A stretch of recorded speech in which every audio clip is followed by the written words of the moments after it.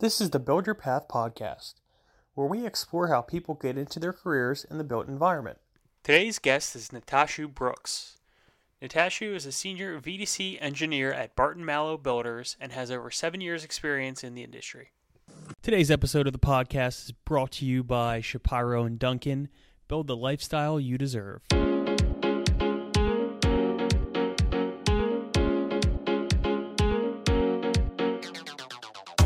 Welcome on into the Build Your Path podcast, hosted by myself, Matthew Pine. I am with my guest today, Natasha Brooks. I'm a VDC engineer with Barton Malow. The coolest thing for me is Pursuits because I get to visually narrate the story of our projects, which tells a story of how we're going to construct the project for the client rather than just using words to describe our narrative.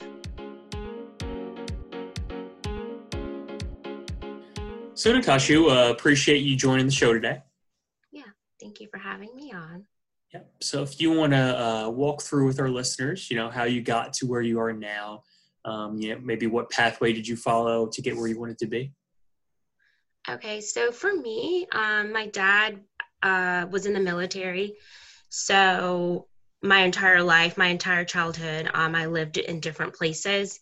And the exciting thing about moving to a new place was always just, exploring the new infrastructure of the cities and stuff like that. And also, my dad was a very handy man around the house. He used to build furniture for me and my sister. So it really got me involved with like the arts, such as music and as well as just drawing. So in my free time as a child, on the weekends and even after school, I would just sit there and learn how to draw, famous cartoons or take the cover of a book and start sketching that scene that was on the cover of the book. And then when I got to college, I still continued to just do drawing and playing the saxophone. Well, not college, sorry, high school, when I was starting to apply for colleges and thinking about what I really wanted to do, I had to think about like what did I enjoy when I was a child. So for me, architecture was just perfect. Like you get to draw, design, and be around cool infrastructure and study different cities. So for me, architecture was a way that I could still have that fun of my childhood, but still, pay my bills once it was time to adult. Yeah, that's actually pretty cool. People might not necessarily think of those two and link, music or the arts or something with going into higher ed and architecture, but that's pretty cool. Do you have like a mentor in your life, would you say?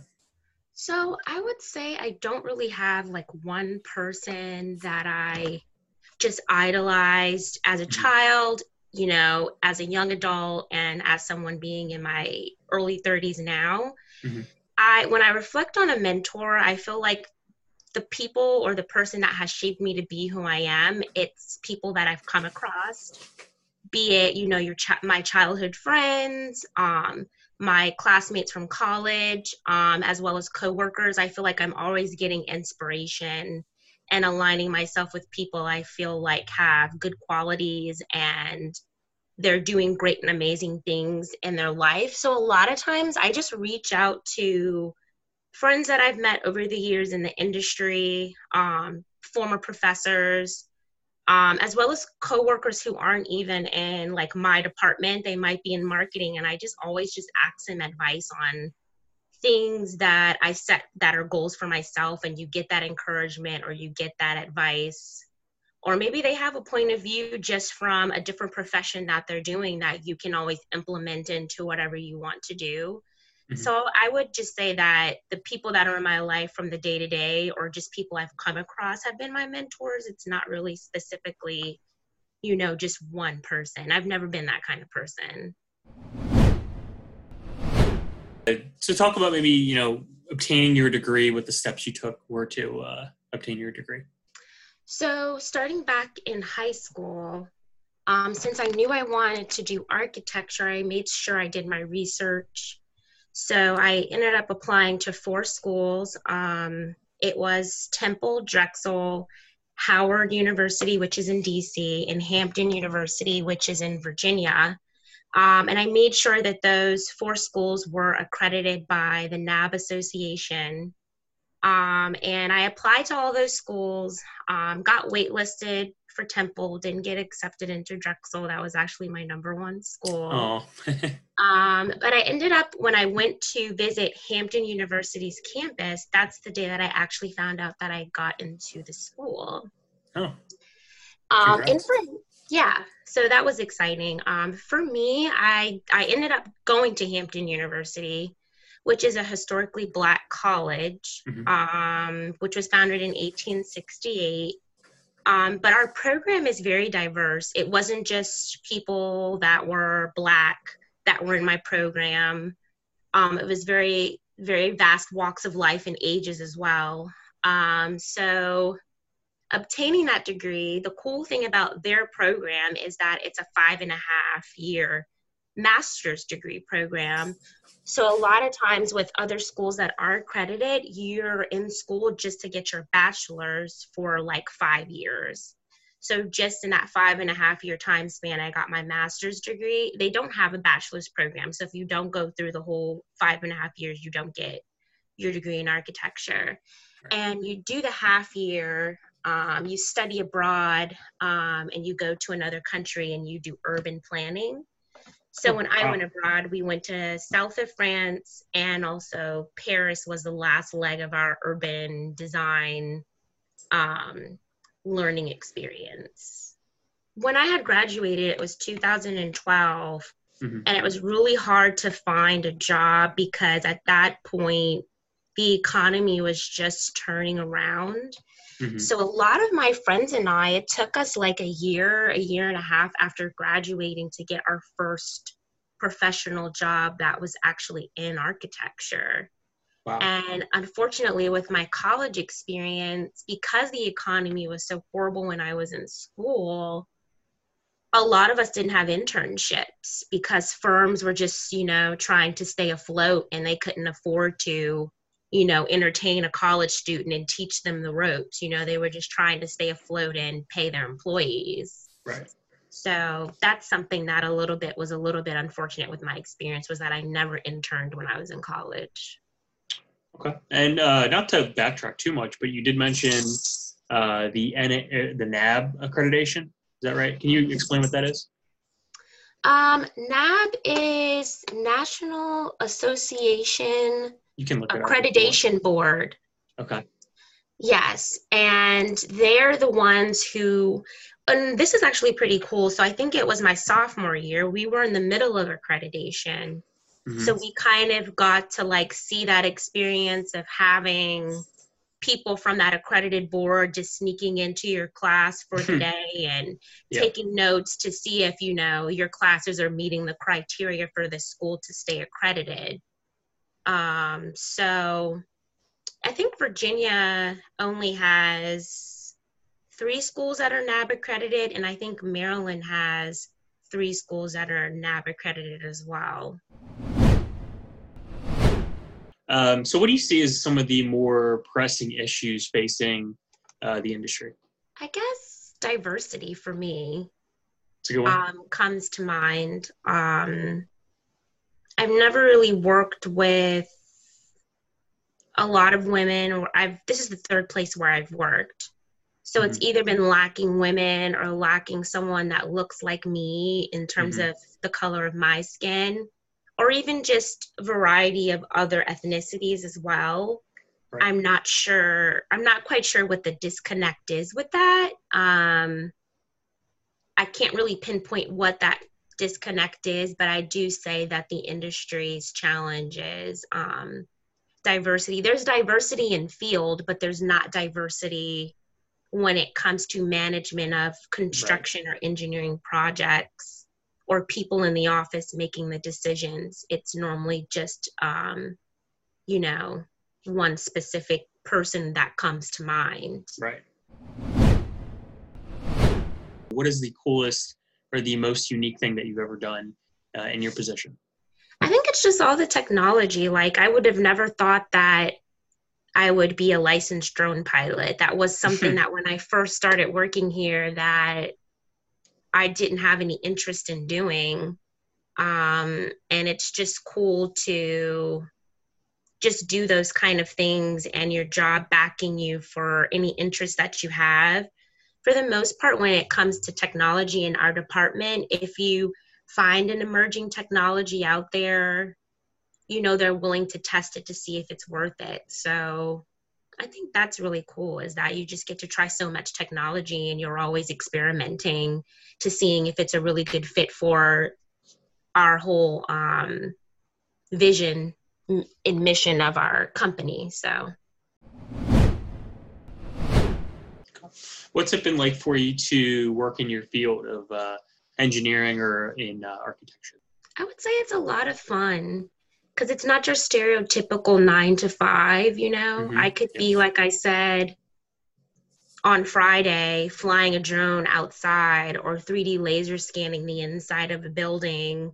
But then tomorrow I could be going to the office and working on a 3D model in a meeting and collaborating with other people in my office or in another regional office, like in Tennessee or in Detroit or in Orlando, Florida.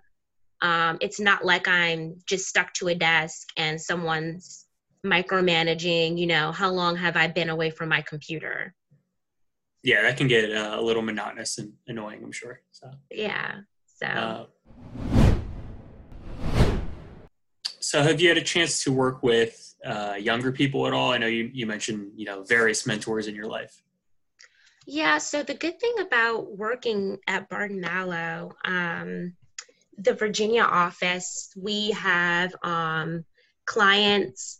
We have 2 university clients, and both of them are Virginia Commonwealth University, as well as UVA, which is University of Virginia. It's in Charlottesville. And at VCU, they have an event where it's called Sports Day, but it involves like showing the kids the technology. So in the basketball facility, they have various vendors where the kids just get to come around and learn about different types of technology. And in our booth is just specifically about construction with technology.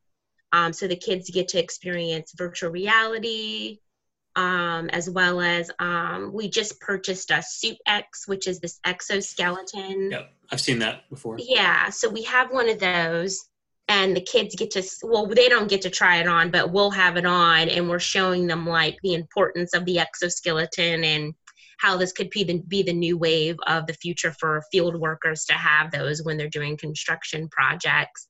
And then UVA has a girls' day. So it's just all about young girls from middle school to high school. And there's various, it's not just us at that one, construction-wise. There's Gilbane there, as well as I believe like some of our competitors have vendors set up.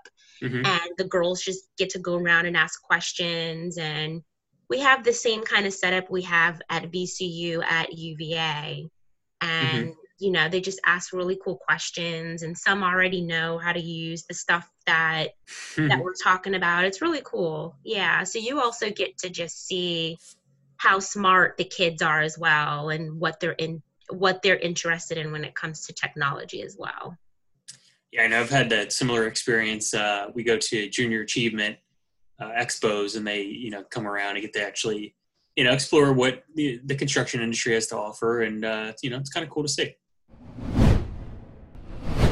So what do you like most about working for Barton Malow? I like the fact that this is the first job where I've kind of been my own boss, even though I do have a supervisor, but I'm the only person in this office that does what I do.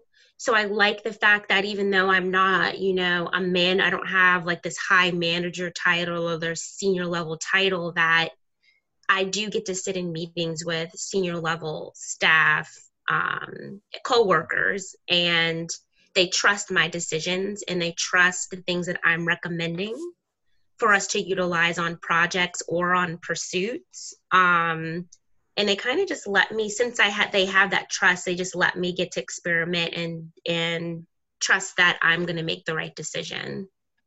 So I think that's what I like the most. This is the first job where I'm kind of the one leading the decision making for the specific skill that I have for our office when I'm collaborating with others. That's awesome. So say a young person came up to you and they asked, why should I go into engineering? Why should I go into architecture? Why should I enter this industry? What would you tell them?